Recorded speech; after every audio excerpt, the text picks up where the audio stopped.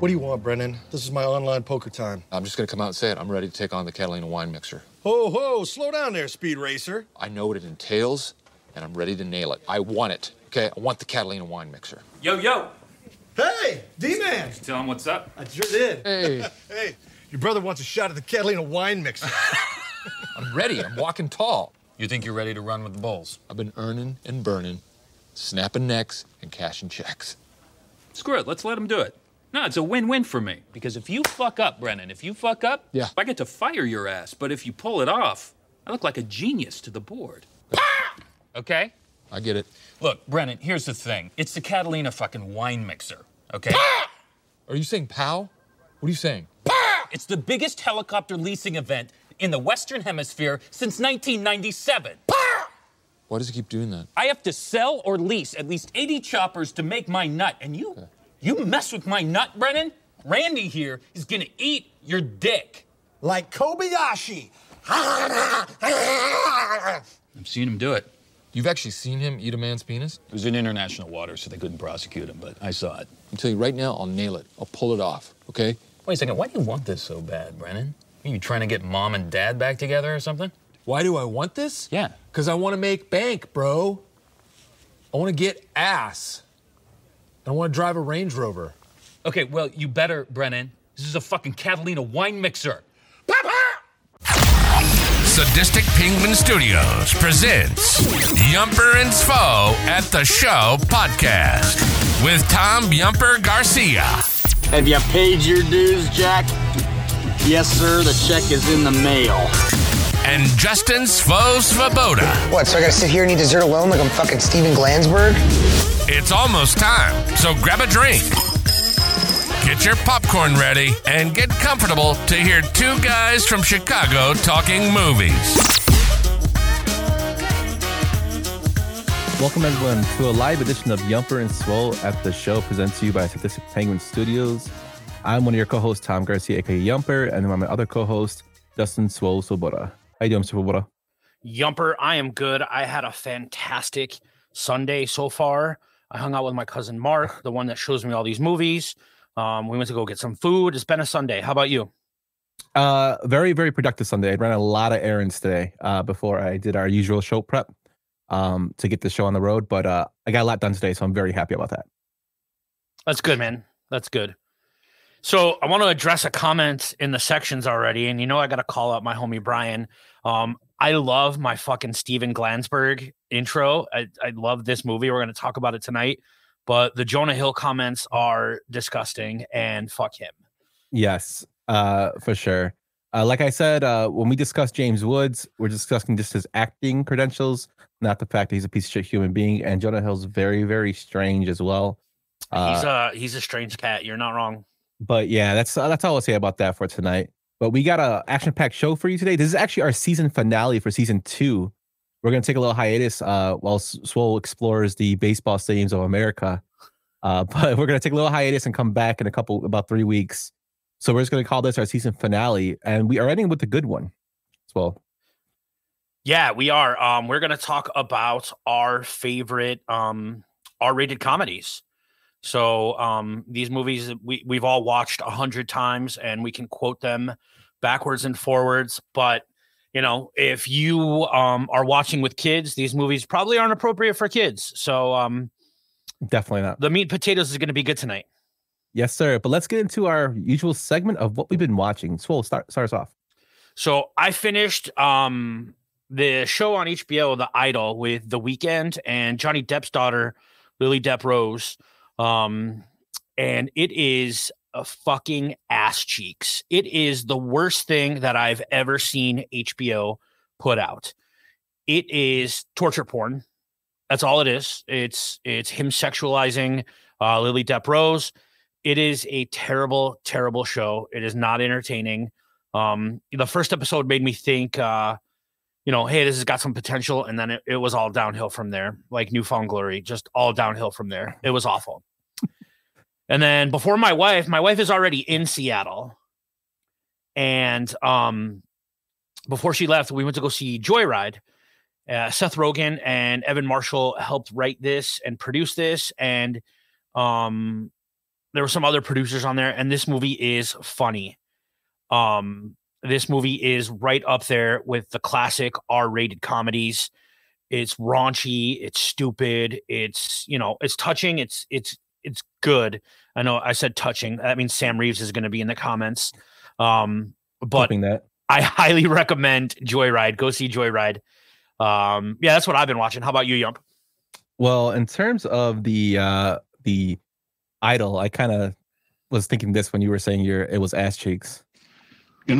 Quasimodo predicted all this. Yeah, that I had no interest in watching that movie. Joyride, I have not actually heard about until right now when you mentioned it. So I will definitely check it out.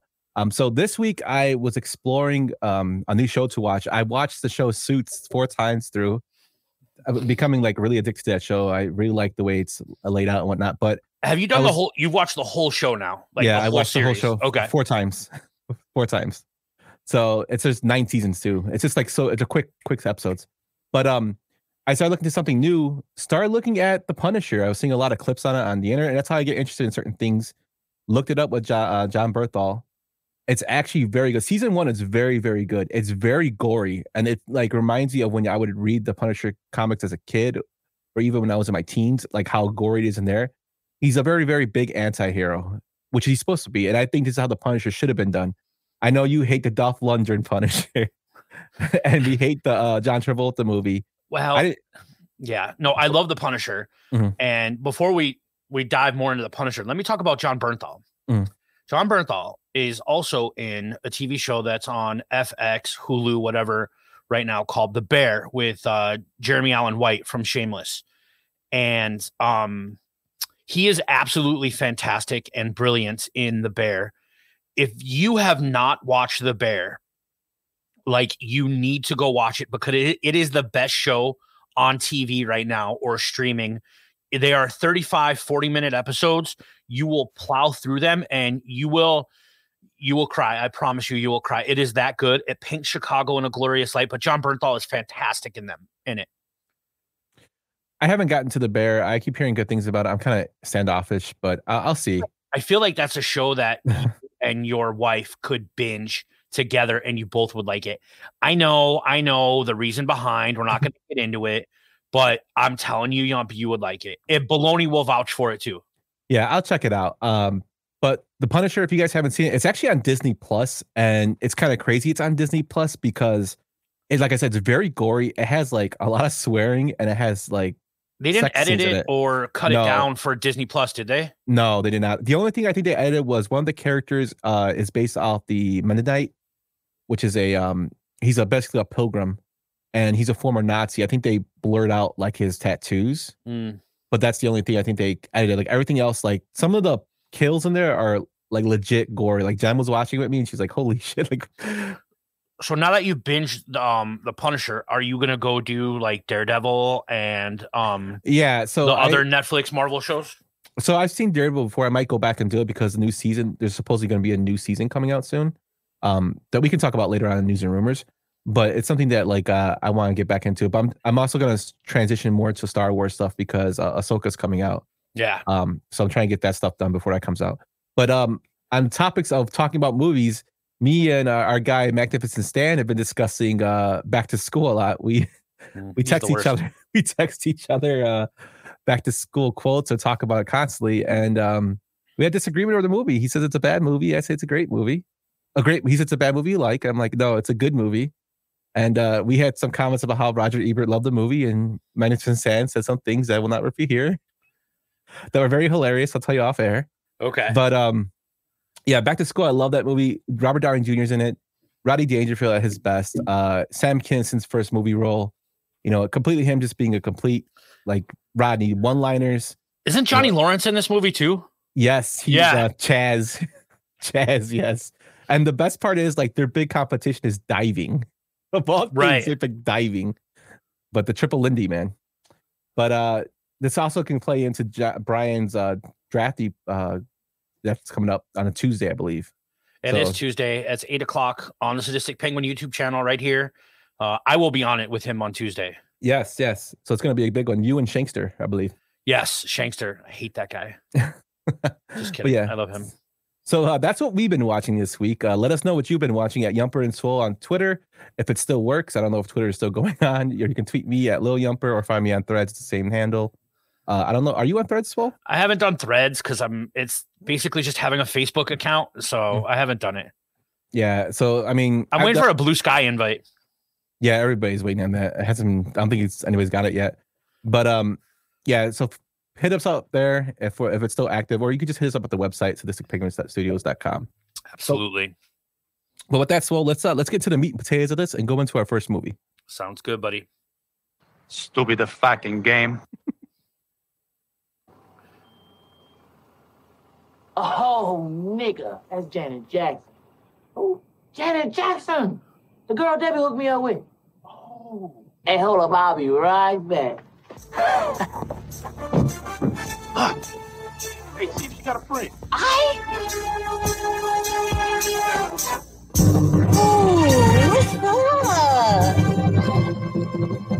Not a damn thing. 1995's Friday, directed by F. Gray, who also directed Set It Off, The Italian Job, The Negotiator, Straight Outta Compton, Law Abiding Citizen, and the worst fucking Men in Black movie, Men in Black International, I've seen. Just some of the movies he's directed. This movie stars Ice Cube, Chris Tucker, Tiny Lister, John Witherspoon, and Nia Long. It had a box office of $28 million and a budget of $3.5 million. Tell me about this movie, Swole. This is one of your picks. This is one of my picks. This movie is something that I can go back to and watch, a million times. It's still funny. It still holds up. I think Chris Tucker is absolutely iconic in this movie. I still quote it today. I don't even smoke weed, but I think like the humor in this movie is hilarious. Ice Cube, he was Doughboy and Boys in the Hood, but this was his movie that made him like a movie star. And it's funny, it's quotable, and the soundtrack is fantastic. It takes place in 24 hours, and I love it. How do you feel about Friday, Ump? So this is like one of my favorite movies growing up. Like we watched Friday constantly, me and my brother. My grandmother liked this movie. That's how much she watched Friday with us. Like it's like my mom likes it. It's like one of our favorite movies, like that we watch all the time. It's funny you said like Boys in the Hood because Ice Cube's actually wearing the getup the first day as a tribute to it. And the reason him and DJ Pooh, who plays Red in this movie, wrote this was because they figured like, being in the hood's not all, gangs and shootings and all that. There could be fun days too. And that's why they put this movie together and they wrote the script. They never wrote in the script in their life until they did this. And, they knocked it out of the ballpark. This is Chris Tucker's coming out party. He was in House Party 3 before this. And then he did this. He did Dead Presidents. Then he went on to do Money Talks.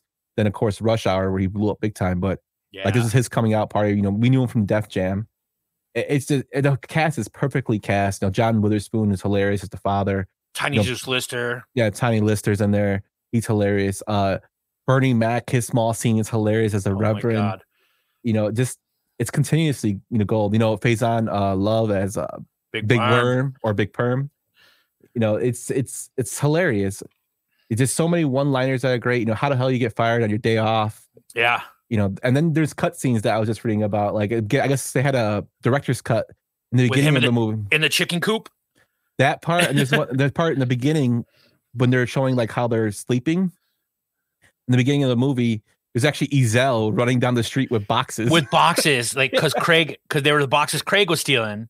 Yeah, and Ezel too. And stealing. Ezel was hilarious too. Yeah, just great, comedians. And like look into how many people passed away from this movie. Ezel passed, John Witherspoon passed, Tiny Lister passed, like Bernie Mac's gone. Like it's just crazy. He had such like comedic gold throughout this movie that it's iconic. It like Brian put it in the chat. By Alicia. By Felicia. Yeah, By Felicia, which F. Gary Gray used in the Straight Outta Compton movie when Ice Cube was like, when the girl's in the hotel room and her boyfriend came looking for her, they kicked her out of the hotel room. He pushed her. He's like, bye, Felicia. And when I was in the theater and that happened, the whole theater lost it. They lost it. There's also a scene where Ice Cube's at home in Straight Outta Compton and his wife comes into the room to check on him. And she's like, hey, how's the Friday script? So like the making or the writing of Friday is in Straight Outta Compton. I just think like I think you said it perfectly, Yump. Like, you know, you live in the hood and it's not all like, you know, gangs and shooting. You got your good days, you got your neighborhood characters, and this movie like showcased that. And to me, this is an iconic R-rated comedy. Yeah, for sure. Like you hit a little ballpark and starting yourself with number one. And Brian, I do love The Fifth Element. That's actually my favorite movie to watch when I'm sick. He does love that movie. But funny thing about this movie too, just a couple little tidbits before we close it up. Chris Rock and Tommy Davidson were considered for the role of Smokey. I love Tommy Davidson. I like Chris Rock's comedy. I don't think they could have, fulfilled the role of Chris Tucker in here. I think Chris Tucker just performs it to a perfection. And when Smokey actually tells him, "What's up, big worm?" that's actually a blooper, but they left it in because it was funny. So just like he ad-libbed everything. Chris Tucker ad-libbed everything in this movie, which I thought was hilarious. And his character is actually based off DJ Pooh, which is Red, which is funny. Yeah, I love it. Like, Pop's tripping about my bike, man. And then like there's the scene where like the underwear falls on like Debo's like water cup at night, and he takes a drink and like he sniffs it and he's like, ugh. Yeah. Buzz, Detroit Rock City. That's a fantastic call out. I love Detroit Rock City. Definitely. That's another great movie. Yeah, good call out. But just even when Red runs away after he gets hit, he gets his chain stolen. The way he runs. Yeah, like, yeah, it's a great movie. I don't. We could harp on this for like ever, but Friday is such a good. If you haven't seen Friday, like please check it out. You like it's got leave the rock you're under and go see it. Yes, big cult following. But yeah, check this one out. But let's move on to our next one. And you are Gina? Gina. Hey, what's up? Nothing. Look, I'm going to be real honest with you. It's been a long time since I've been with a man. Spent a lot of time with the ladies. Looking to get back up on that pogo stick. You know what I'm saying? Excuse me? A 40-Year-Old Virgin, released in 2005, directed by Judd Apatow, who directed Knocked Up, This Is 40, and Funny People for a few films. Written by him and Steve Carell. It stars Steve Carell, Paul Rudd, Catherine Kenner, Seth Rogen, Jane Lynch, and Romney Malco. This movie is one of my picks. It's one of the first things I got introduced to Judd Apatow. Like, this is a movie I think that made the Judd Apatow universe. Even though this movie doesn't branch out into that, but this is like one of the first movies we saw Paul Rudd being comedic. You know, we saw Seth Rogen start coming in. Like, this is like the Apatow start of his run of comedic gold. And I love this movie. I think it has so many good one-liners. Another thing I realized rewatching this movie could not be made today. No way in at hell. All. The scene where they're playing video games and they're like, you know how I know? Like, there's no way in hell that gets made today. Yeah, and that was completely ad-libbed by the two actors, which I thought was pretty crazy. But no way in hell this could be made today. But it was hilarious when we first saw it. You know, I saw it in college, like, you know, at the theater. It was just, you couldn't stop laughing, especially the part where he goes to get the waxing. Oh my God. You know, and that was really him getting waxed. So it's pretty crazy that Steve Carell went through that much trouble to make comedic gold. And he was completely nervous about making this. He thought it was going to bomb. I just think this movie is still like, even though that some of the stuff you can't say or it couldn't be made today, there's still stuff that I quote all the time. Like, I was out today with my cousin and we were talking about someone and he just got this new girlfriend and he just hangs out with her. I'm like, he put the pussy on a pedestal. And like, it's just still so quotable. Like, yeah. And like, as I sit here and I look at my wall of Funko Pops and my Batman toys, like, it's also like relatable. Like, no, don't touch that one. It's worth more if it's not if it's in the box, right? Like yeah, Aquaman. Yeah, stay strong. But you know, it just shows he's a nerd. But I like the way, you know, Carell came out and said he lost a lot of weight for this role, and he got in shape. And Apatow was kind of like hesitant about doing because he wanted to be like a nerdy guy. But then, you know, Carell told him he is a nerd. We want him to be nothing done wrong with him physically. It's mostly mentally. Like he's nervous. So he thought that played better into the role. I think he knocked it out of the ballpark. He absolutely did. This was his first role. It made $177 million. You know, which was big box office numbers then for a $26 million budget. Well, and an R-rated comedy, that's a massive amount of money. Yeah, it was put them things away. Yeah, the movie's great. And it's kind of funny that Catherine Kenner is starting to like, this is like her big thing in comedies. Like she appears in a couple other movies down the road, but like she was I remember her from Back to the Future 3. That's where right. I remember. As Doc Brown's like girl, right? Yeah, and now Yeah. she's like the hot, love interest in this movie, and then she's the hot mom in another. She's the hot grandma. You're a hot grandma. Yeah, and then she's in Elf too. She's the mom in Elf. No, that's Mary Steenburgen. Oh, Mary Steenburgen. That's sorry. Mary Steenburgen. Yeah. I get them mixed up. But yeah, this film also had the great comedic cast. Mindy Kaling's in it. Elizabeth Banks. Elizabeth Banks. I hope you got a big trunk because I'm gonna put my bike in it. Yeah, Jane Lynch is hilarious. She is as the boss. The poker game, like the poker game in the Circuit City, like after hours. Yes. Like, Andy, have you ever felt a real tit? Yeah, it felt like a bag of sand. That's what totally just for now. Well, one of my favorite parts is when he's arguing with the Middle Eastern guy, and he goes, "I'll fuck you up." He's like, "I will take the blade from my boot, and I cannot put it back until blood has been shed." Until it tasted the blood. That part is hilarious. And then the other, like, "Are you still gonna cover my shift on Friday?" "Yeah, I got you." He's like, "If I could keep half this commission." Yeah. But the crazy part is the guy his other friend, the other Middle Eastern guy who says, "I know you guys are hugging so softly." That guy actually killed somebody. Like, he killed his girlfriend. He's doing life in prison. That's crazy. Yeah, I read that today. I'm like, that's crazy. The guy that couldn't put his blade away until blood has been shed was also the boss in Zack and Miri Make a Porno. Yeah. And he's like, "You were playing the baseball?" He's like, "Can I have Black Friday off?" He's like, "Oh, you asked me because I'm the black man?" Yeah, this movie is great. Of course, it really is. Jonah Hill's in it. The dance scene at the end of The Age of Aquarius, like, that movie, it's such a classic movie. It really is. The speed dating scene from the sound clip you played. Yeah. It's just he talks about Amy. I love Amy. We used to watch Harry Porker. It's like we shared one heartbeat. Yeah. Then he gets like really drunk and it's like, "Hey, Amy, you remember this?" Remember this ass? Yeah, when he's drunk at the selling the TV. He's like, "If you play Michael Bolton one more time, I will fucking kill myself." If I have to hear Yamo be there one more time, I'm gonna Yamo kill myself.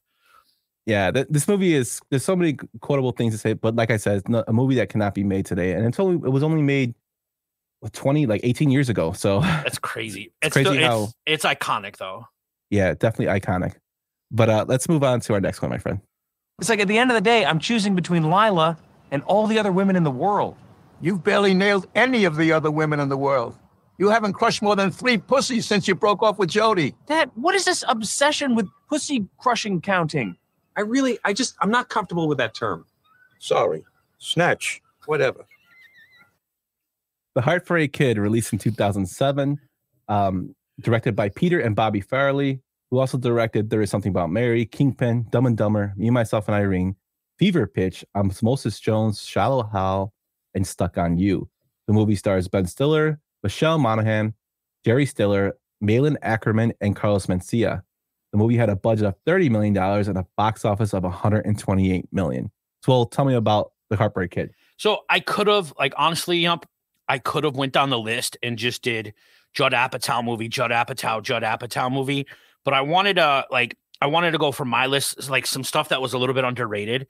And I don't think this movie did very well at the box office, but it's pretty fucking funny. Ben Stiller meets this girl, Malin Ackerman, and he's like, he doesn't want her to move away when they fall in love. So he just marries her like 2 weeks later. And he realized she's annoying as shit. He can't stand her. And he meets this other girl while they're on their honeymoon and he falls for her. And like he tries to keep things separate. Carlos Mencia is really funny in it. Screw off. I'm kidding. Yeah. Jerry Stiller is fucking hilarious. R.I.P. There's a scene where Jerry calls Ben on his honeymoon and he's in a hot tub in Vegas with this older lady. And this older lady's cans are massive. And they just float to the top. And she's like, "Hey, hon, I'm hanging out with your dad." And it was just, she meant about the Keno table. Yeah. It's just a funny, underrated, R-rated comedy that I really, really like. So when I first saw this movie, I didn't like it at first. I know it's a remake of like the 70s version. I think 72. Yeah. But I rewatched it again because I think at the time, since it's made by the same people that directed Something About Mary, I thought they were trying to go by something else about Mary. And I just took that context out and rewatched it. And Jerry Stiller's dad, I mean, Ben Stiller's dad, Jerry Stiller, is just, the highlight of this movie. He is hilarious. Hilarious. Like, he does not get enough recognition for how funny he is. Like Seinfeld, he was great. Kings of Queens, he was great. Arthur in Kings of Queens is one of the most underrated TV characters of all time. No, by far. He's extremely funny. And, this movie didn't make money, so it made $128 million off a $30 million budget. Oh, okay. I thought the story was I can understand the story, but when I got to towards the end, I'm like, what the hell is it was so random. Like he's homeless trying to cross the border because he loses his passport. Yeah. Like kind of racist. Definitely. Right. A little bit racist. Couldn't get made today. But up until that point, the movie is it's actually pretty funny.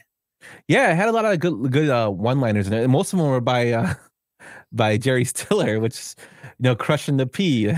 Well, and Rob Corddry is in it too. Yes, he's very good as well. There's a scene where they're at a wedding of Ben Stiller's ex-girlfriend, and she's like, hey, I had to kiss a few frogs to meet my prince. And Rob Corddry looks up and looks at Ben Stiller. He goes, ha! And he points at him like Nelson Muntz. Yeah, it has little comedic time. It's definitely underrated.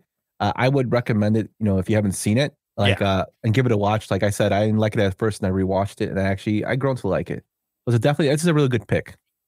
And yes, Brian, King of Queens is definitely underrated. I loved it. But let's move on to our next one, my friend. You got here? No, I just sat down. I'm just getting started. It's delicious, though. Thank you. I'll just go fuck myself. Sorry, what? Mahalo.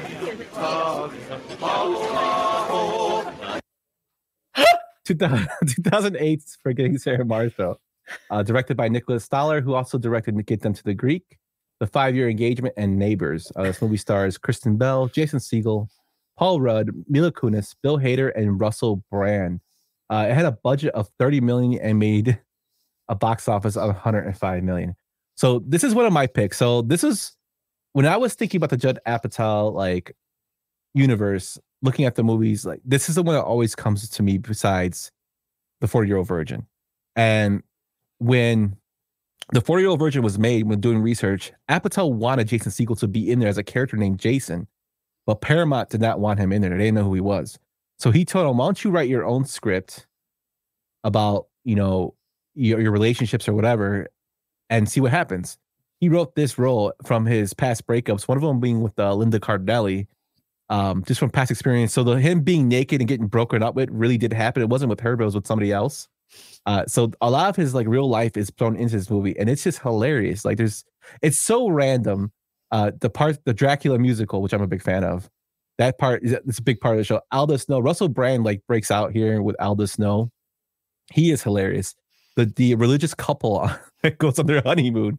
If God wanted you to play with what does he say? If God wanted you to play in a playground, he wouldn't have put a sewer there. That guy is hilarious. He's from 30 Rock. I can't think of his name. This movie has Bill Hader and his wife is great. This movie he plays the awkward brother-in-law. This movie is just, to me, it's what got me really into the Apatow universe going forward. What do you think about it, Swell? Well, Yump, that this is the movie that I put on when I'm sick or under the weather. This movie always makes me feel better. I quote it every day. People at work, they hate when they tell me no on something. Like, hey man, can you bring me up an iPhone? And they're like, no, I can't right now. And I just go, I'll just go fuck myself. Right. I quote it every day with everybody. You know that. I say it to you all the time. I'll just go fuck myself.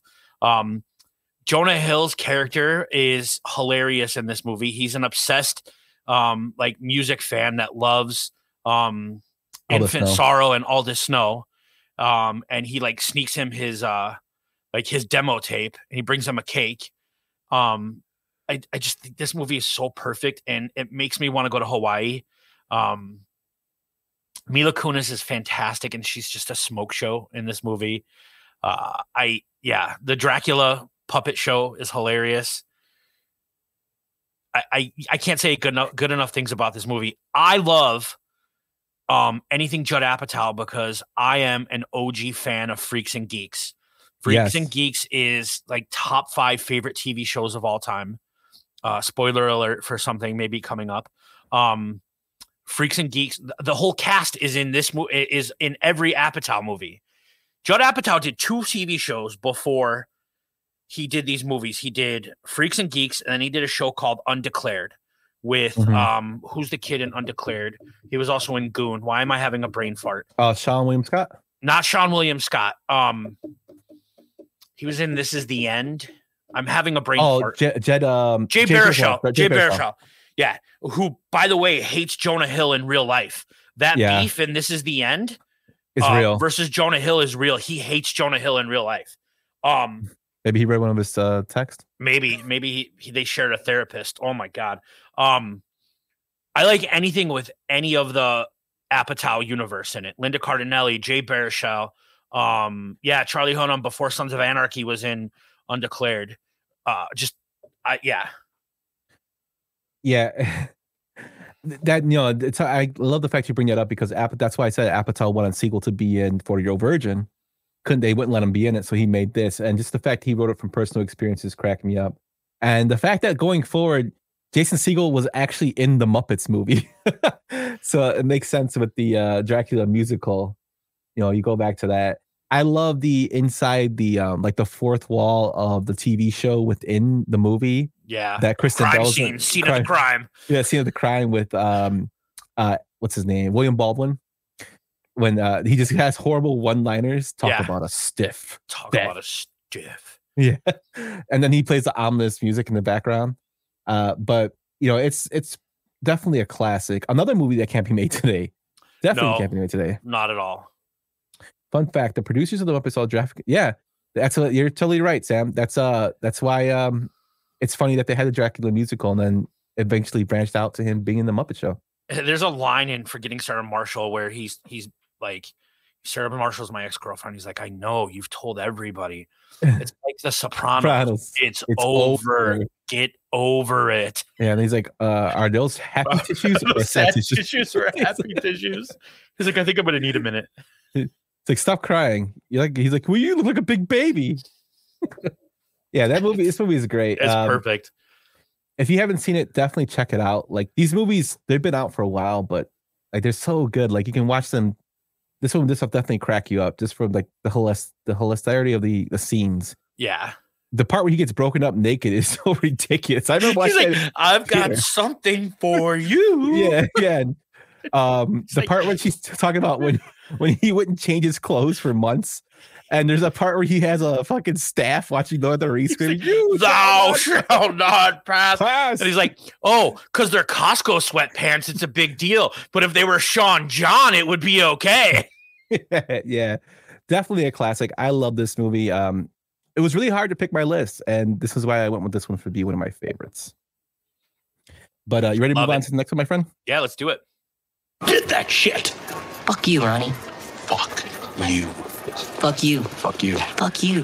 Fuck you. Fuck you. Fuck you. Fuck you, Ronnie. Fuck you. Fuck you, Ronnie. Fuck you, Saddam Hussein of Iraq. Fuck you. Fuck you. 2009's Observe and Report, written and directed by Jody Hill, who did Eastbound and Down, The Roadie, The Foot First Way, and The Righteous Gemstones. He actually directed 11 episodes of that. This stars Seth Rogen, Anna Faris, Ray Liotta, and Michael Pena. This movie had a box office of $24 million on an $18 million budget. Swole, this is another one of your picks. Tell me about Observe and Report. This movie is so fucked up. This movie is jacked up. It is an R-rated comedy, but it is a dark comedy because it goes places that you are not expecting. I think the person that steals this movie is Michael Pena. Michael Pena is hilarious. He plays this dude with a Jerry curl and a lisp, and he's one of his security guards. You can see it on the movie poster if you're watching the video or the YouTube of this. Dennis. He's fucking hilarious in this movie. He steals this movie. The other character that I think is hilarious in this movie is the great Ray Liotta. Mm-hmm. Like, he plays the cop that's investigating the robberies in the mall and the flasher in the mall. And he just butts head with Seth Rogen, who plays a bipolar, manic depressive security guard that wants to be a cop. And he can't be a cop because of his mental issues. You're right. Like, I got to watch what I say here. But this is a dark, dark comedy, and it is fantastic and slept on. Anna Faris is really, really funny in it. What's his name is in it too? Patton Oswalt is in this movie. It's really, really good. This is one of my sleeper underrated R-rated comedies. Yeah, so this movie is another underrated one that hasn't really gotten a lot of traction in it. But the Michael Pena character in here reminds me a lot of what he basically transitions to in the Ant-Man movies. Yes, as his buddy. Like, he just shows his comedic timing. Like, you see it sort of started in here. A great character. Seth Rogen, I think, is hilarious. Seth Rogen actually said he was too fat for this movie. He was having a lot of trouble breathing, so he actually, convinced him to lose weight because he was in New Mexico and the air is thinner there. So he was saying that this movie convinced him to lose weight, which without this movie, you wouldn't have a skinnier Seth Rogen, which I thought was pretty funny. One of my favorite scenes in this movie is when they get pissed off and they just go and beat the shit out of the skateboarder.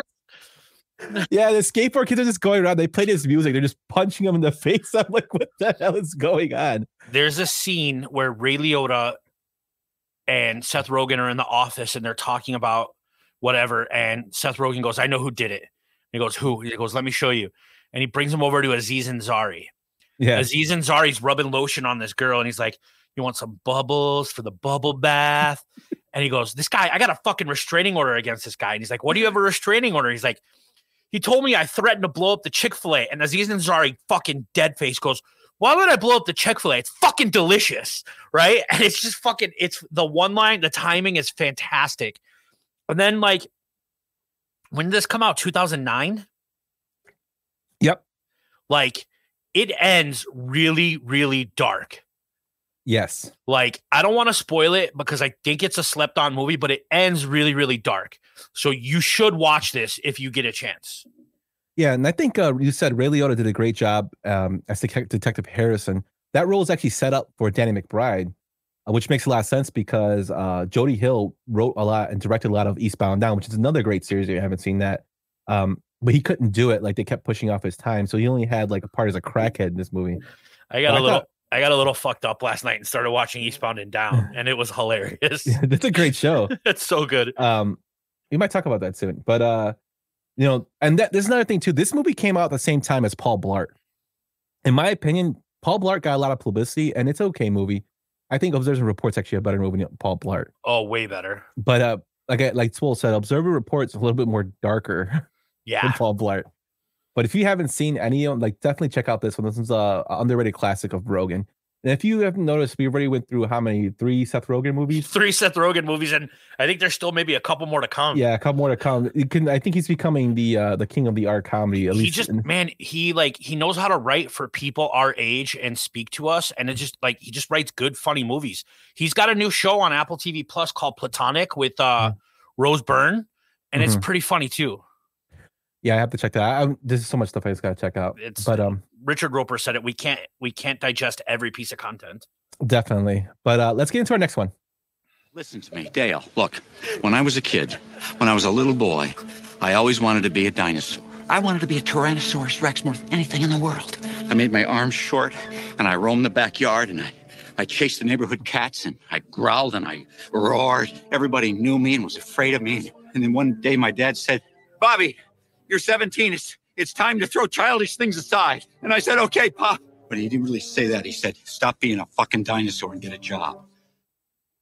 2008 Step Brothers, directed by Adam McKay, who also directed Vice, The Big Short, The Other Guys, Talladega Nights, The Battle of Ricky Bobby, and Anchorman, The Legend of Ron Burgundy. This is one of my picks. This movie has been quoted by everyone I know. John C. Reilly and Will Ferrell, like, their chemistry in this movie is just perfect. I know certain people don't like it, but to me, it's hilarious. Like, they're both 40-year-old losers that live with their parents, one with his mom, one with his dad.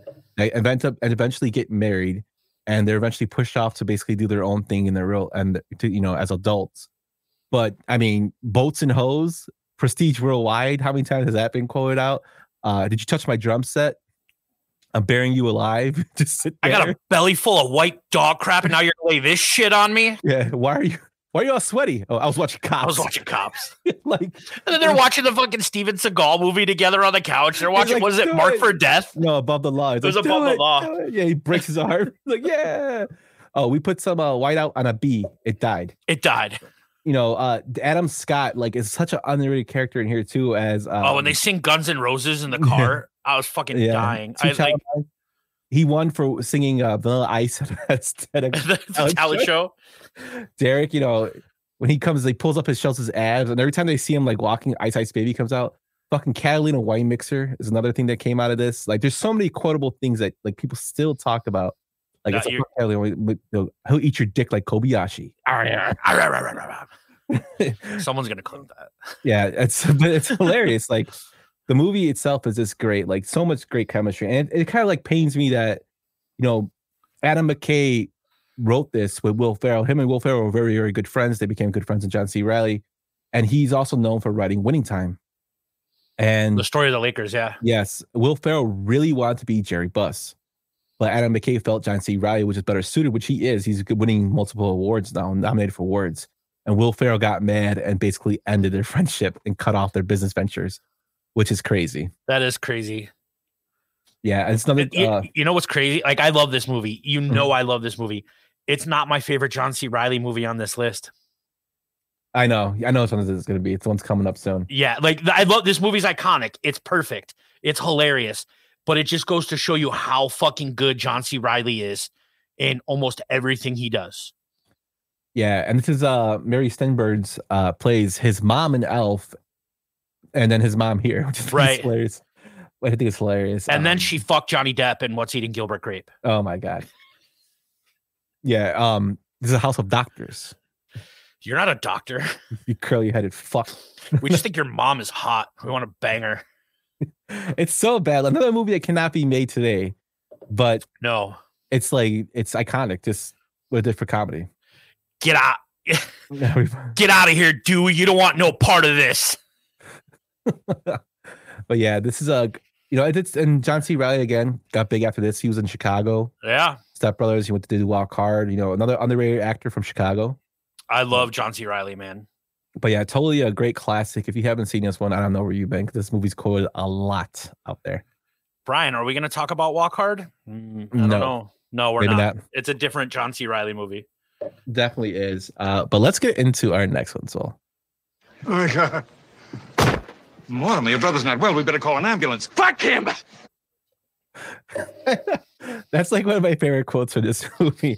1983's Trading Places, directed by John Landis, who directed The Blues Brothers, Schlock, Coming to America, Animal House, Three Amigos, and American Werewolf in London, as well as The Twilight Zone, which had unfortunate circumstances surrounding it. This movie stars Eddie Murphy, Dan Aykroyd, Jamie Lee Curtis, Ralph Bellamy, and Don Amici. Swole, tell me about Trading Places. So I know Brian wanted this, and this movie is not on the list because Brian wanted it. I love Brian. But this is a movie that my wife and I watch every Thanksgiving. It's a holiday movie. It's funny. It's charming. It's got a great cast. John Landis really knew what buttons to push with Dan Aykroyd and Eddie Murphy. I think this is an iconic movie. Jamie Lee Curtis is in this movie. This is probably like my favorite Eddie Murphy movie of all time. I just think this is an iconic R-rated comedy. This is not my favorite. This is my second favorite Eddie Murphy movie of all time. I think he did The Golden Child. Is that your favorite one? Actually, Golden Child's pretty funny. Golden Child's not bad. But I think this is his second movie he's done, if I believe, because I think he did 48 Hours before he did this one. Another bunch of great movies. I just think it's more of an action movie. Otherwise, it could have been considered for it. Yeah, but this one is it's great. It has Jamie Lee Curtis in her first role outside of horror movies. Like, she was in the Nightmare Train, she was in the Halloween series, of course, and they didn't want to cast her in this movie because they thought she was in horror movies. Landis had to fight for her, and I thought she played the role, great. This is kind of Dan Aykroyd stepping out of the Belushi era, even though our favorite Jim Belushi is Jim's in it, yeah, but Monkey. And and when he goes to jail, when he holds up the when he's taking his mugshot, the numbers on there are the same one Jake Blues has when he's in jail. Yep. And so he was playing tribute to John Belushi. But this is kind of him stepping out of, the Belushi era and showing he's still a comedian. He, like, people don't talk about Aykroyd enough for his comedic timing and whatnot. He's a pretty funny guy outside of, and a great writer outside of, the Blues Brothers and whatnot, like Ghostbusters. He's pretty hilarious. Like he's Tommy Boy. He's hilarious. He's just like when he was at his peak, you couldn't touch him with his comedic writing. Definitely. And the funny thing about this was it wasn't originally supposed to be Aykroyd and Murphy. This movie is actually written as a vehicle for Richard Pryor and Gene Wilder. Richard Pryor dropped out. He couldn't do it. He had scheduling conflict. Gene Wilder was still attached, and the studio hired Eddie Murphy. And Eddie Murphy came and said, you know, with all due respect to Mr. Wilder, I don't want to do the movie with him because I don't want to make it look like I'm copying Richard Pryor. Yeah. And he eventually dropped, and they brought in Dan Aykroyd. And I thought the chemistry between them two was great. Driving Miss Daisy is pretty terrific. Another one that he's awesome in is My Girl, right? Like he's the dad in My Girl, and he's just really good. Like he's just a pretty good actor in general. I'm a big Dan Aykroyd fan. Yeah, for sure. He's hilarious. In other roles besides Raymond Stantz. Yeah. But you know, this is like another movie that made Eddie Murphy really big. The funny part I found was when they're talking about trades and commodities, Eddie Murphy said he didn't know what the hell they were talking about. It was too confusing. He just read what was on script. It's like the scene in Austin Powers when they're explaining time travel. He's like, "Oh no, I've gone cross-eyed." Yeah, totally like that. But you know, Don Amici's hilarious in it. And the part where he says when his brother has a heart attack, and they're like, "Your brother, Vladimir," he's like, "Fuck him." Fuck him. And then the bet is $1. Yeah, and they're Like- such big dicks. You know, in this movie, like Well, and I love that they threw it back to them in another movie where they bring them in. I'm not going to say the movie. Actually, it might be coming up next. But Okay, then you want to go right into it? yeah, let's just go right into the next. Let's go right into it. Hello. Hi. You know, I started on cleanup just like you guys. But now, see, I'm washing lettuce. Soon I'll be on fries, then the grill. A year or two, I make assistant manager. And that's where the big bucks start rolling in. Just 2 years, huh? 1988's Coming to America, directed by John Landis, starring Eddie Murphy, Victoria Dillard, Arsenio Hall, John Amos, and Eric LaSalle. The movie had a budget of $30 million and a box office of $288 million. So this is one of my picks. This is my favorite Eddie Murphy movie of all time. This is one of the first Eddie Murphy movies I saw besides 48 Hours. And comedically, this is my favorite one with him because it's just so fucking hilarious. He plays so many roles in this movie. Randy Watkins. He plays the Jewish guy at the barbershop, as well as the guy who cuts the hair. Yep. What kind of treatment you using, boy?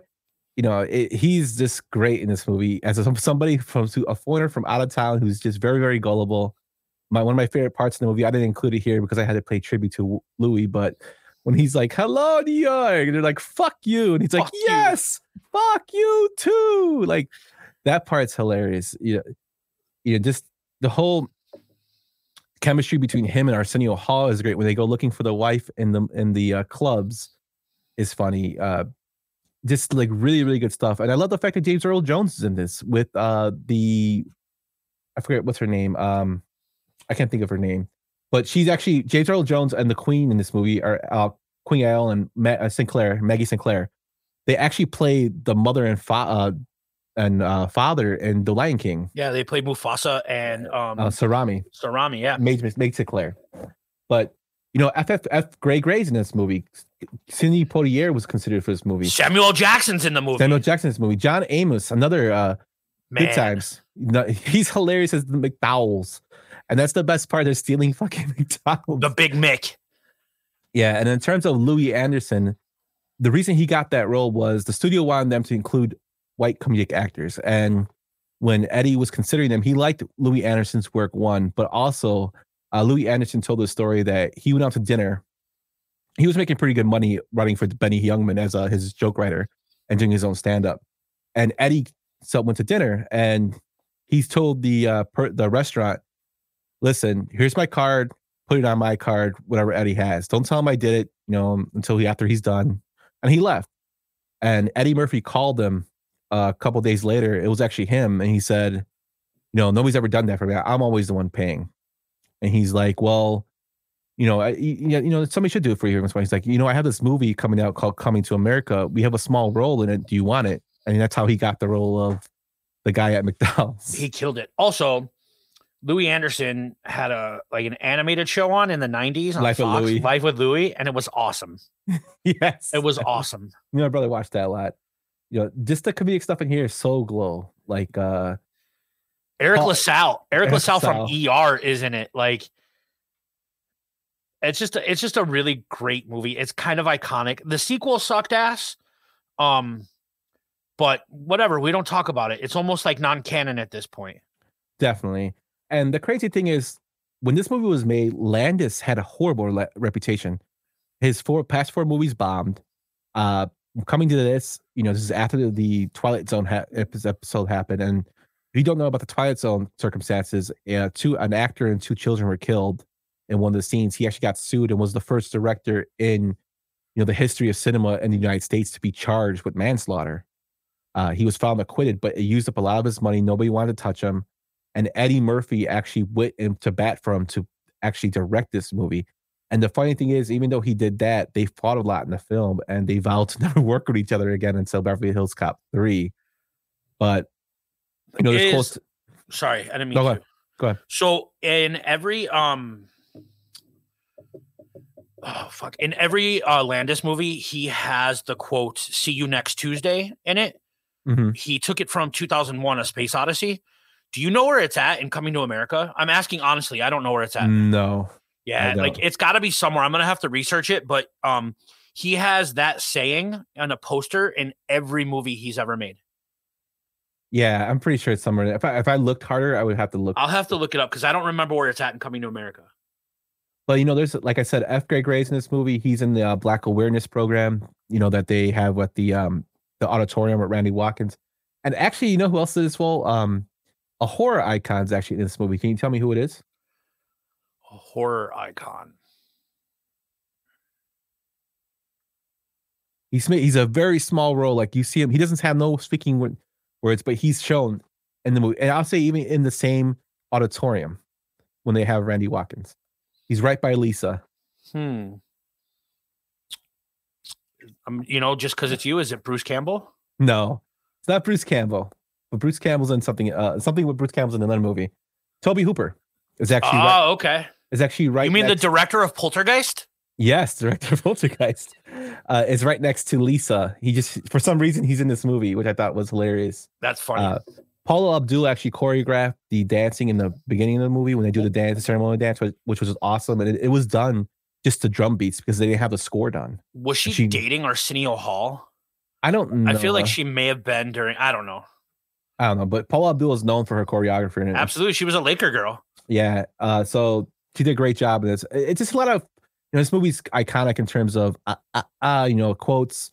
You have The Royal Penis is Clean, which is picked up by Snoop Dogg for his song That's That.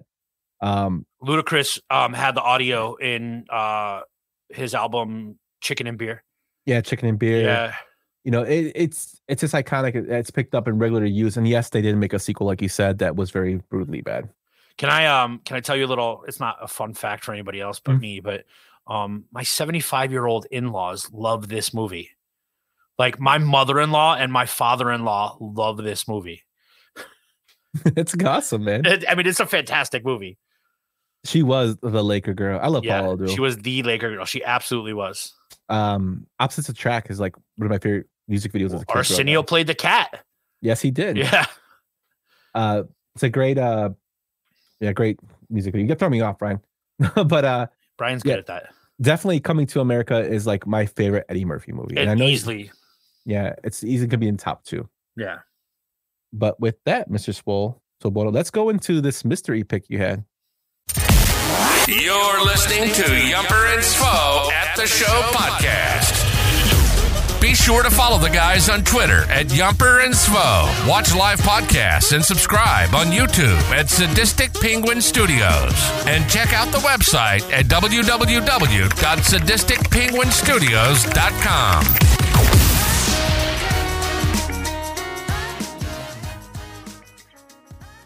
So I just did the whole check-in rigmarole, and I'm on my way to my room. Have you seen the pool yet? Yeah, it's incredible. I mean, there's like palm trees and stuff. The whole place smells like chlorine. It's like I'm in Barbados or somewhere. Oh, here we are. Mi casa, Junior Suite. Hang on a second here.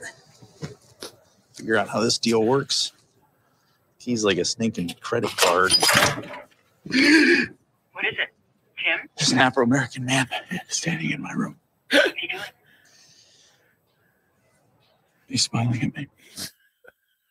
2011 Cedar Rapids, directed by Miguel Arteta, who also directed Youth in Revolt, The Good Girl, and Duck Butter. This movie stars Egg Helms, John C. Reilly, Anne Heche, Stephen Root, Kurtwood Smith, and Isaiah Whitlock Jr. This movie had a budget of $10 million and a box office of $7 million. So, Swole, I have, to be honest with you, until you told me about this, I never heard of it. So this movie is just a movie that I discovered like through a buddy. You know, it was released at Sundance, and the cast is really good. Ed Helms is the main character. John C. Reilly is probably my favorite role of John C. Reilly ever in this movie. Sigourney Weaver is like the older MILF, not the old MILF, but the older woman. She's a total MILF. He's this naive insurance salesman from small town in Iowa.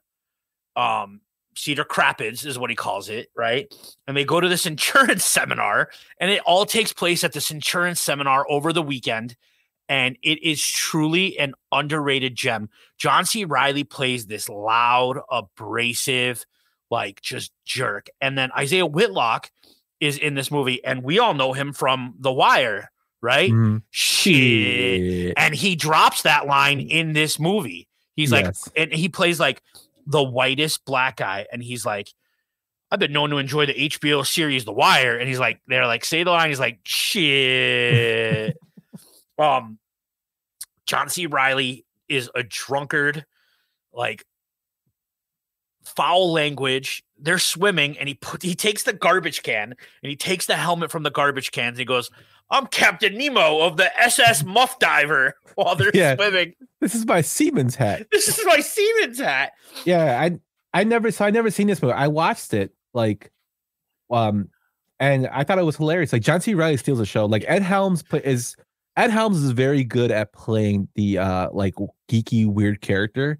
He does it really well in The Hangover, but he does it to extreme in this movie. He does. And it really reminds. So this movie reminds me of a movie that I saw with my wife. What's her name? With the girl Renee Zellweger, and she's in Minnesota, and she goes to save like a basically like some kind of factory. But it's like, the reason I say that, I can't even think of the name of the movie right now. If she's in the chat, she'll remind me. But it's one of those. It wasn't really well known, but it's pretty hilarious. Like, and that's why I think of this movie as like one of those, one that was like forgotten, that is there. Like, and it's pretty good. Like it wasn't like, it's not the greatest, but it has some funny things in it, and it shows Ed Helms range as an actor, and John C. Reilly just steals the show again. Like, he's hilarious in this movie. I just think this movie is severely underrated, and not a lot of people know about it. Like, Ed Helms is this straight-laced character who doesn't do anything, and then before you know it, like at the end of the movie, he's smoking crack at a house party, right? Yeah. Like, and they got to go rescue him, and it's just like, if you need to see this movie, it's really good. It definitely is. The movie is called New in Town, that I was talking about with Renee Zellweger, and it's about tapioca pudding. It's what he's trying to save. That movie's pretty funny too. It's got the guy from Whiplash, J.K. Simmons, who looks like exactly like my father-in-law. They're splitting images of each other. But yeah, that definitely check out Cedar Rapids if you haven't seen it. Like I said, I never heard of it until Swole mentioned it to me. I saw it, I loved it.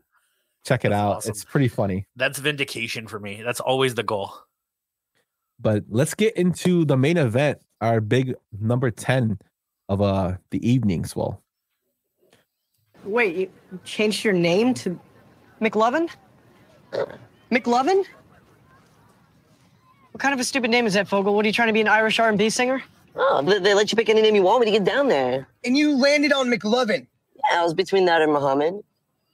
Why the fuck would it be between that or Muhammad? Why don't you just pick a common name like a normal person? Muhammad is the most commonly used name on earth. Read a fucking book for once. Fogel, have you ever actually met anyone named Muhammad? Have you actually ever met anyone named McLovin? No, that's why you picked a dumb fucking name. Fuck you. Give me that. All right. You look like a future pedophile in this picture, number one. Number two, it doesn't even have a first name. It just says McLovin. What? One name? One name? Who are you, Seal?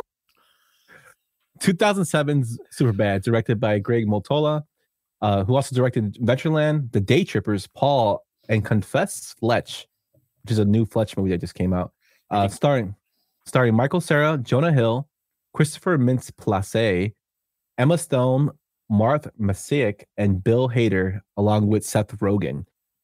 This movie, to me, is one of my favorites R-rated comedy of all time. When I first saw this movie, it was my last year in college. It was 2007. I remember watching this with my buddy Greg, and we could not stop laughing. We had the bootleg of this. We could not stop laughing. Jonah Hill's timing in this movie is awesome. Christopher Mintz-Plasse's acting is great as McLovin, and Michael Cera does his best at playing the nerdy, weird kid. And there's so many great scenes in here when he goes and sings These Eyes. Dude, you're Jimmy's brother, man. My brother came all the way down from Arizona to hear you sing, and he sings These Eyes. It's like one of the worst fucking renditions of These Eyes. But they're all like cheering him. Yeah, they're all cheering him on. Seth Rogen and Bill Hader, Officer Slater, when their whole chemistry there is great. When he says "Don't fuck with the police" and he's dancing at the end of the movie when he's dancing after they break up the party, that part's hilarious. And Jonah Hill, of course, is excellent in the movie with all his comedic timing. Just give me a fucking A. Nobody gives a fuck anymore. Like it's just so many great scenes in this that I can now just thinking about it in my head makes me laugh. Like the McLovin aspect of it. Why are you wearing a vest? You look like Pinocchio. He's like, go put the vest back in your locker, Aladdin. Yeah, he's like, you look like Aladdin. He's like, I'm trying to look older. Like, just the whole dynamic is, great between all of them, and definitely one of my favorite comedies of all time. I agree. I went to go see this with my cousin Mark, and I quote it to this day. Like, it's probably. It is the peak iconic R-rated comedy. Like, he's like, do you have any other clothes, or do you only shop at Baby Gap? He's like, what? He's like, I can't wear cargo shorts. No one's got a hand job in cargo shorts since Vietnam, right? Like his liners are fucking hilarious. He gets hit by the car, and he's like, you take him to the party. He's like, you guys on MySpace? Yeah, I was like, that's your friend. She got a MySpace or something, What are you doing here? You with your fucking friends, your weird fucking friends? I think you're a dick, man. I'm sorry, Ethan, I'm sorry that the Coen brothers don't direct the porn that I watch. Yeah, this movie is great. The part that cracks me up too is when when McLovin goes to buy the alcohol from the store and he drops that bottle, and like the Mexican guy comes up to him, he's like, did you do this? Yeah, he's like, did you do this, sir? And he's like, no. And he's like, fuck my life. Then when they go to the party, he's the guy that brings all the alcohol. It's like, yeah, let's get fucked up. Well, then when he's checking out, at that same scene, he's checking out the beer. He's like, that's my favorite beer. I've been drinking it for years. Yes. I've heard they've recently added more hops to the recipe. To the recipe. And this is where I said the Bruce Campbell tie-in comes in, because the guy who actually punches him is Tim Trella, and he's actually Bruce Campbell's stunt double in Army of Darkness. I knew you'd find a way to get Bruce Campbell in here. I love it. Dude, this movie sparked a bunch of it was the coattails of this movie since it was popularity, and it blew up at the box office. The popularity of everything with this, Drillbit Taylor used this, directed by produced by the people that created Superbad. They were just the Dewey Cox story, another thing that just used this as a tagline because it was so famous and big. It was everywhere. It launched the career of Christopher Mintz-Plasse. He did Role Models, which is another great movie that really hard for me not to pick that one. He also did Kick-Ass. He did do Kick-Ass, yeah. And Michael Cera was actually introduced to this role by Jay Baruchel. He actually went to Seth Rogen. Seth Rogen asked him, does anybody know anybody that could play, this character of Evan? And Jay Baruchel said, I got this guy named Michael Cera that would be perfect. And when Jonah Hill and Seth Rogen were casting for this role, they just said they just wanted to find a new best friend. And that's why they cast, Michael Cera, and they're pretty close to it. As you know, it's he's in a lot of their movies too, as little cameos. Well, also, I've heard, I think we talked about, what do we talk about they hated Jonah Hill making it? Oh, Jay Baruchel. Yeah. Jonah Hill hated Christopher Mintz-Plasse on the set of this movie. Yeah. Like he hated him. So his hate towards McLovin was really, really like legit, and it was real. Yes, Nicholas Cage is being a kick-ass. He's a big daddy. That's so perfect. They hate each other, and like it comes out like it comes out naturally. I'm gonna rip your fucking face off and put it over mine. First of all, you don't have the hands or the precision to pull off a procedure like that. Yeah, just the whole dirtiness of that cracks me up. And this movie was written by Evan Goldberg and Seth Rogen when they were still in their teenagers. Yeah. They wanted to direct it. And this is the movie they wrote. And I think it's kind of cool coming around that they made it big to where they can direct what kind of movie they want. And they made a fucking masterpiece. I also think Seth Rogen's dad is in it when they're like running from the cops and they cut through the backyard. Yeah, he's the guy with the bat. He's the guy with the bat that comes out in his underwear and he chases him. Yeah. It's fucking hilarious. Yeah. And to tie it into Batman's, Michael Cera, Emma Stone, Christopher Mintz-Plasse, and Jonah Hill all had something to do with superheroes. Emma Stone was Spider-Man's girlfriend. Hill is the voice of Green Lantern in the Lego movies. Christopher Mintz-Plasse is the enemy Red Mist, as I said, in Kick-Ass. And Michael Cera is the voice of Robin in the Lego Batman movie. He's also in Scott Pilgrim versus the World. Oh my God, I love that movie. I have, dude, that's like if we ever talk about underrated movies, that has to be one of my favorite like movies of all time. I fucking love Scott Pilgrim versus the World. The soundtrack is awesome. I actually have it on vinyl. That's how much I love that movie. I love that movie. I saw that movie, and the first time I saw that movie was when I worked at the jail. I saw that movie on a double feature. I snuck in. I paid to go see The Town, and then I snuck in to see Scott Pilgrim versus the World. Definitely a great movie. You haven't seen that one, but Superbad. There's not really, we could go on about it. I don't want to drag on because it'll just be us rambling about it. Yeah, it's such a great movie. It's the perfect R-rated comedy, and I absolutely love it. And I know we mentioned that when we did the 80s movies and then we did some of the 90s movies, that we always want to end like those teen movies at the peak with Superbad. That was like our pinnacle of those movies. It really is. We're both in 100% agreement on that. Yeah. So if you haven't seen it, I definitely will recommend checking it out. So Swole, we went through 10 movies, 5 each from us. Are there any movies that we left off that you can be an honorable mention? Yeah, I think we've mentioned a couple of them. I think Role Models can be an honorable mention. I think This Is the End is another honorable mention. That movie's hilarious. I think Knocked Up kind of kicked off a lot of these R-rated comedies. Once again, Apatow. Also, we touched upon it in our Adam Sandler episode, but Adam Sandler did a movie called That's My Boy.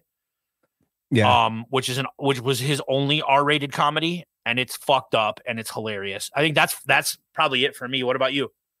So I have 2 movies. One of them being an Apatow movie, which is Funny People, and that is with Adam Sandler and Seth Rogen.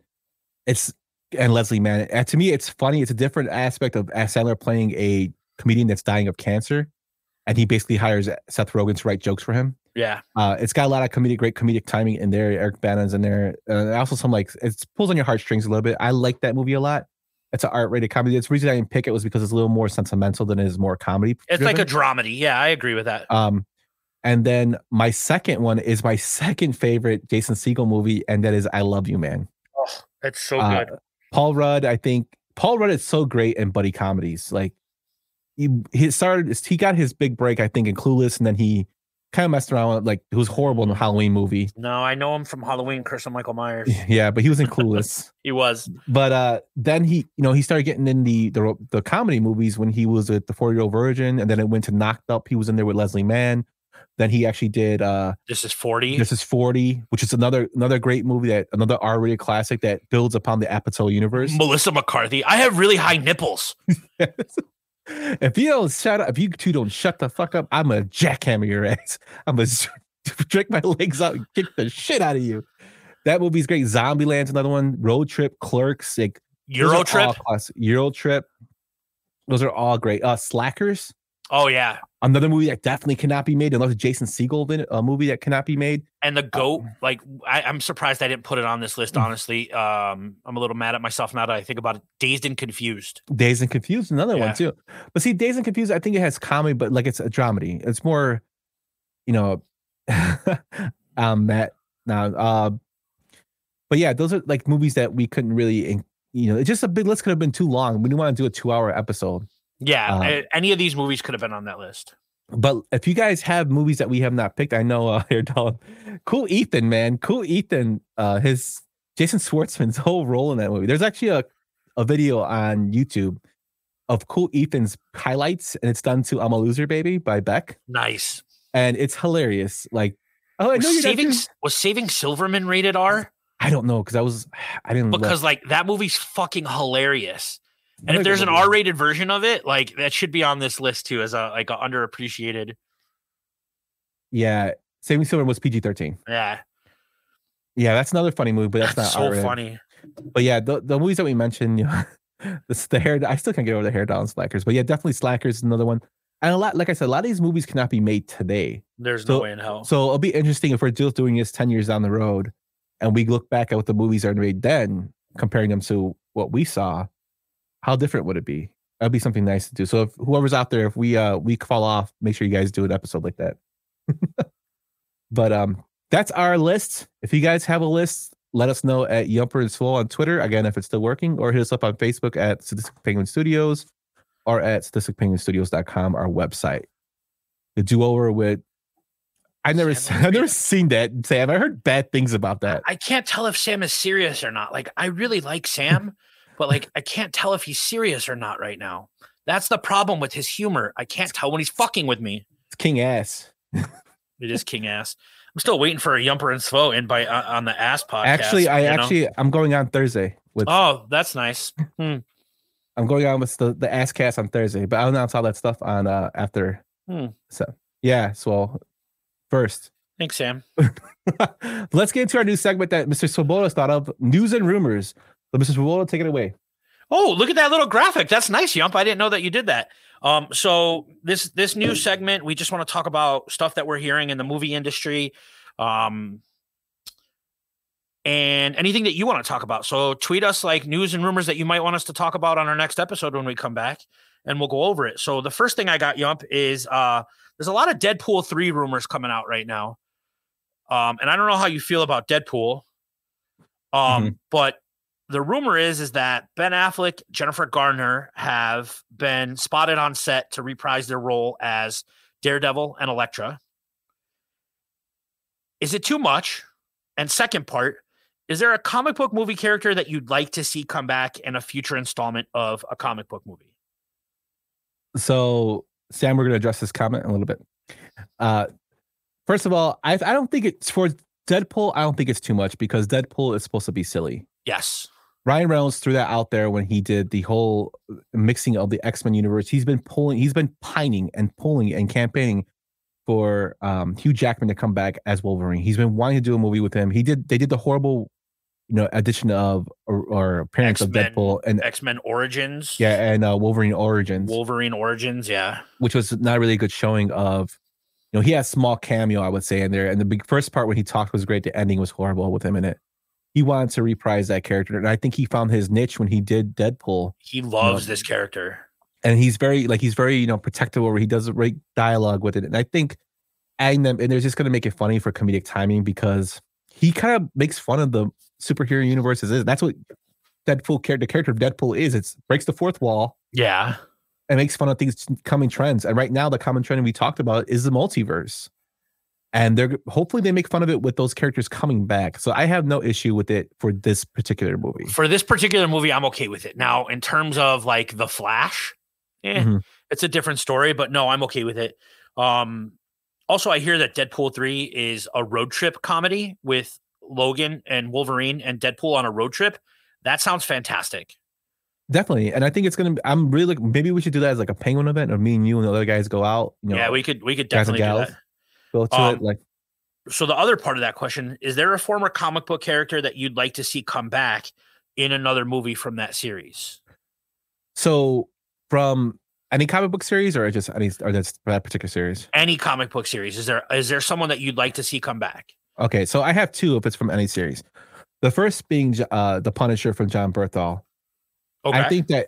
I think there only went 2 seasons on the Marvel series, and fans have been pining for him to come back again. Yeah. With the new Daredevil coming out, he's actually going to be in it. They announced that he's actually going to be in it as the Punisher, which I think is going to be great. I don't want it to be a movie. I want it to be a series because I think the Punisher is best told in segments as a series. I think a movie will be too much information crammed into a 2-hour film. If they bring him back as a series, I would totally love that. Okay. My second one is something that's not really known in terms of public eye.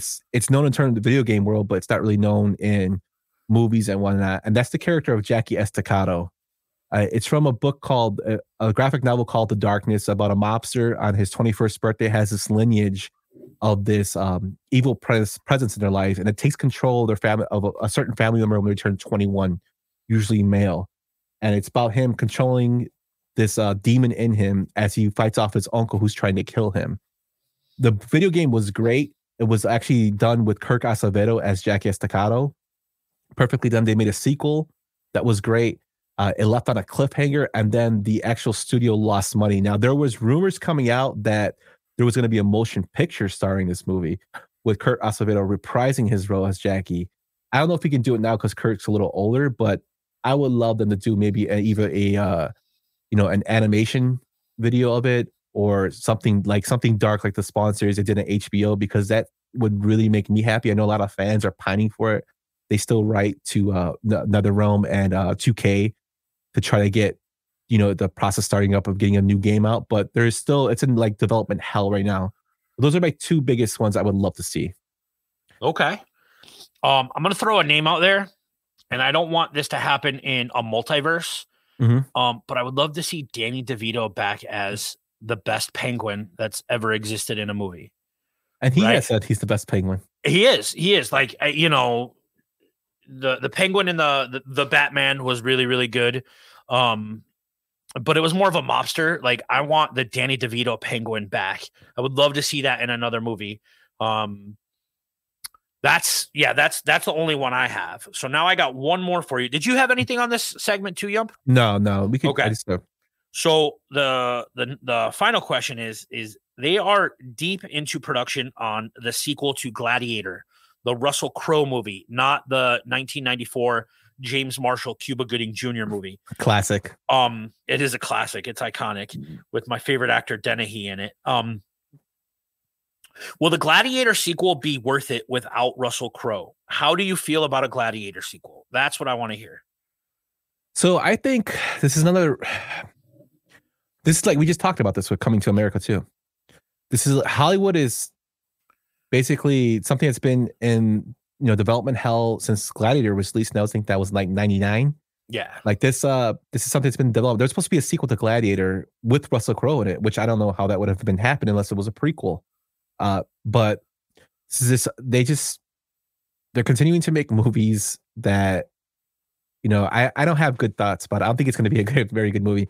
It reminds me of like 300. 300 came out, then they made a sequel and it wasn't as good as the original, which isn't good. What was it? 300 Rise of Rise of Spartans or something like that. It was kind of cheeks. Yeah, I think this is what's going to happen to this movie. And too much time has passed.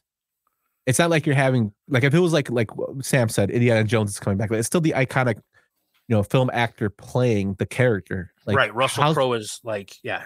And if you look at Russell Crowe now, like, he would have to do some serious, like, in shape. He's very, very out of shape to play Maximus. Yeah. I just think, just let the movie stand alone on its own. It won an Oscar for him. And just don't mess it up. But I don't know. What do you think?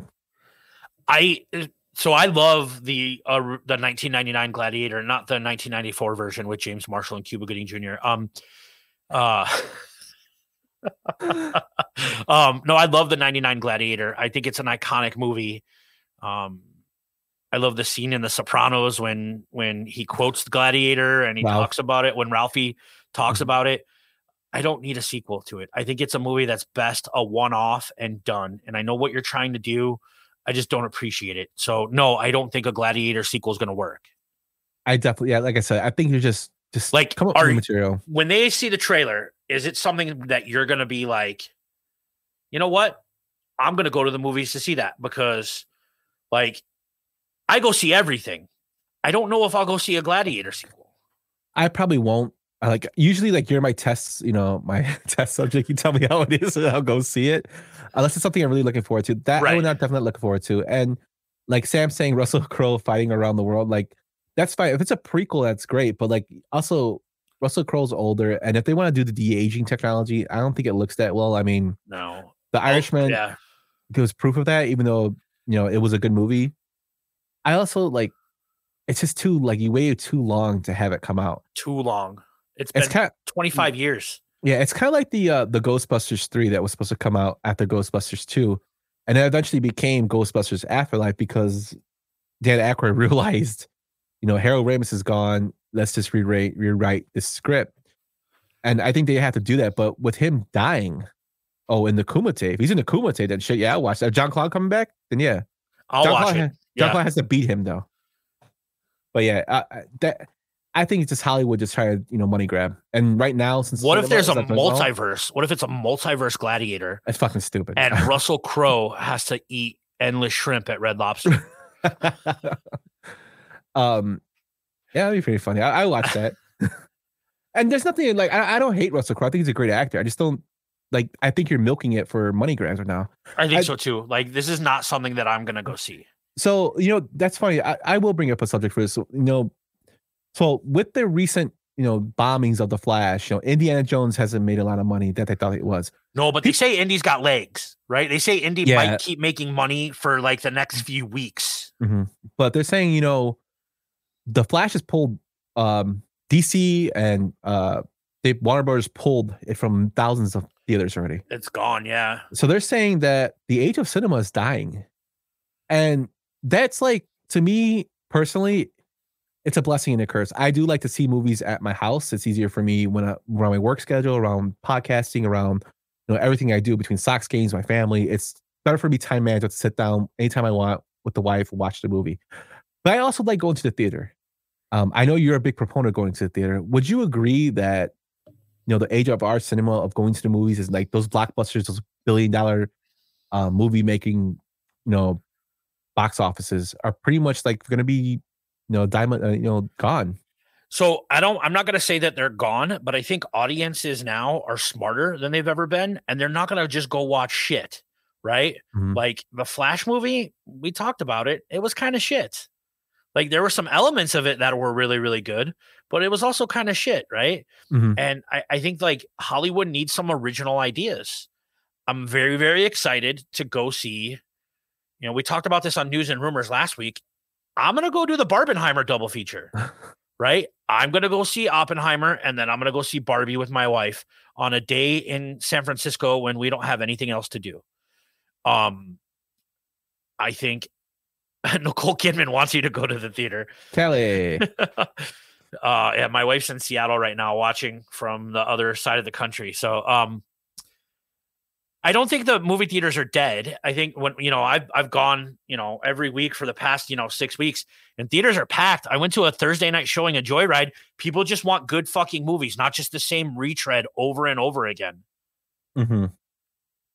Yeah, I'm indifferent on it. I'm still torn to see, like I know Guardians made good money, but Guardians made $800 million, and usually those movies would make in the billions. Well, Super Mario Brothers made $1 billion. I think that's why I think those movies are like diamonds in the rough. And they might be, and there are some movies where like if I didn't have a subscription service to go to AMC, that I would be like, I'm gonna wait till that comes out and I'll rent it on iTunes.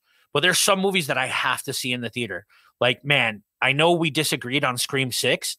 But Scream 6 was packed the night I went into the theater, and it made good money in there, and people enjoyed seeing that thing in the theater. Yeah, it was packed night as well. It's just like people don't want to see shit anymore. Audiences aren't dumb. People are dumb, but audiences want to see new shit. Yeah, it's just we have to just see what's going to happen. It's just we're in a strange time. Streaming services are big now. Movies are being released on stream now. Yeah. Well, and they come out, and then 2 weeks later, they're on Peacock, or they're on Apple TV, or they're on whatever. Like, yeah, the new streaming services are basically the direct-to-video. Yeah. It makes me think about, the new Mortal Kombat that's probably going to come out in next year. Are they going to release it as a day one on HBO Max? Or wasn't it day one HBO Max when it came out here? Mm-hmm. Like if you look in and I check the iTunes store every day, like The Blackening, that was a comedy that just came out a couple weeks ago, is already out for you to rent. Like you can rent it on iTunes right now for $20. Insidious, The Last Key, the Red Door is available to pre. All this stuff is available to pre-order. Now there are certain movies that I think you should probably just send right to theater. Like what was this Teenage Kraken movie that just came out? Like it's a kids movie, man. Send it right to Disney Plus or send it right to whatever. But I don't know. Like it makes me sad when things like that are actually like a conversation. But no, I think you're right. The $1 billion movies might be a diamond in the rough, but I don't think the movie theaters are going anywhere. Yeah, hopefully not, because they're good experiences. And there's something that I want to take, my kid to have experience. Yeah. The drive-in was something like Brian said, Barbara Heimer, the drive-in. To be honest with you, I didn't want to go see Barbara. I don't want to see Barbie.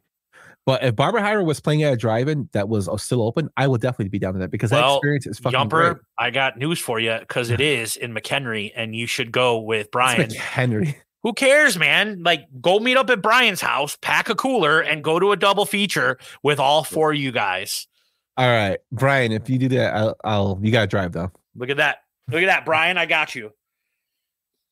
I only see bad movies in theaters. Yeah, I've seen a lot of them too, Sam.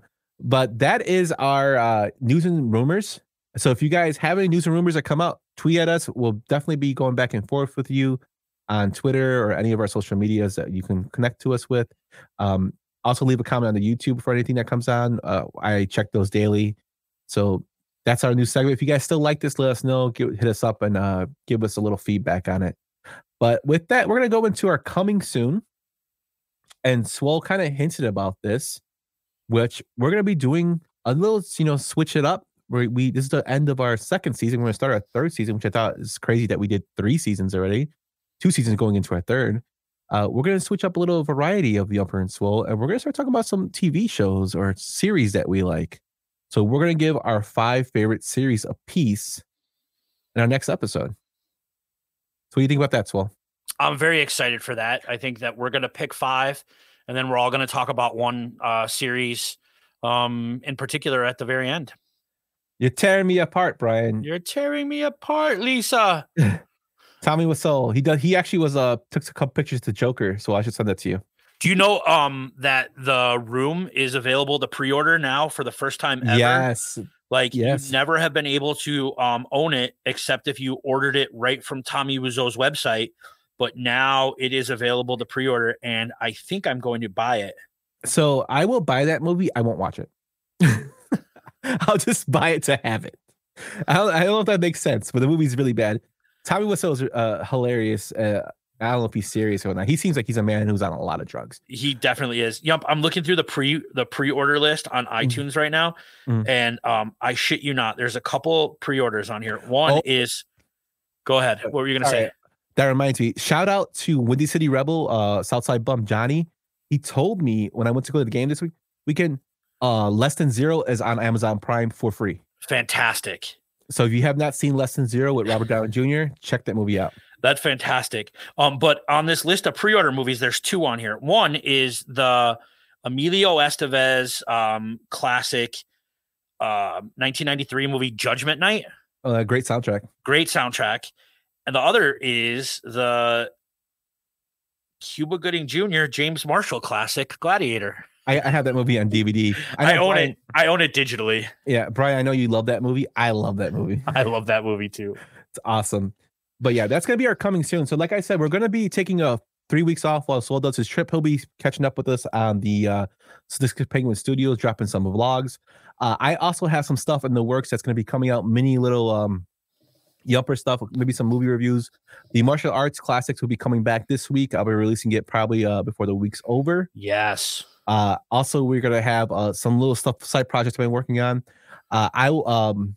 Swole and Shankster will be on It's Getting Drafty this week on Tuesday. Me, Brian, and Bruhan Luke and Roxy, and I believe Jackie will be joining us to do the Home Run Derby tomorrow. Swole, if you're available, hop on. We'll be watching the Home Run Derby on Playback tomorrow. Playback is fun with Brian, man. He hosts it really, really well. Yeah. So we have some good blogs coming out soon from some new writers that we have. A lot of good stuff is cooking. And now that school's done, I have more time to dedicate towards our content pushing out. So look forward to doing that. So that's our coming soon. But before I get to Swole's final thought, thank you guys for watching. This was a short one for us. It's horrible. It is horrible. I'm also on the Ass Cast this Thursday with the Ass Crew. Good people. That's nice. Thank you guys for watching. Shut up, Swole. Thank you guys for watching. We do this for fun, and we always enjoy having everybody here. Reminder: this Saturday is the Yumper and Swole movie event.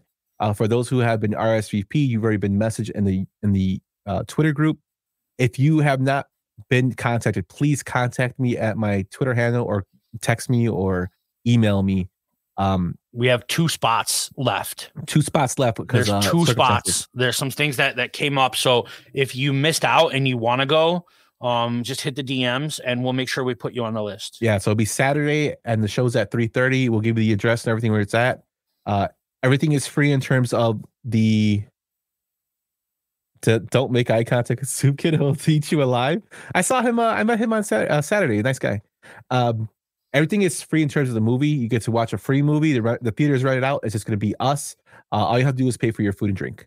So we look forward to seeing everybody Saturday. And with that, Swole, let's get into your final thought, my man. Guys, I don't have a lot tonight. I love everybody that watches, even Sam Reeves. My wife's not coming, so if anyone wants to make out on Saturday, Brian, my wife is also not going to be there, so you can sit next to me. But I'm very, very excited for Saturday. I'm very, very excited for all the things that we have coming up. We have fun while we're doing this stuff. And we appreciate you guys all. Deuces. Thank you for listening to Yumper and Svo, a Sadistic Penguin Studios production. You're still here? It's over. Go home. Go.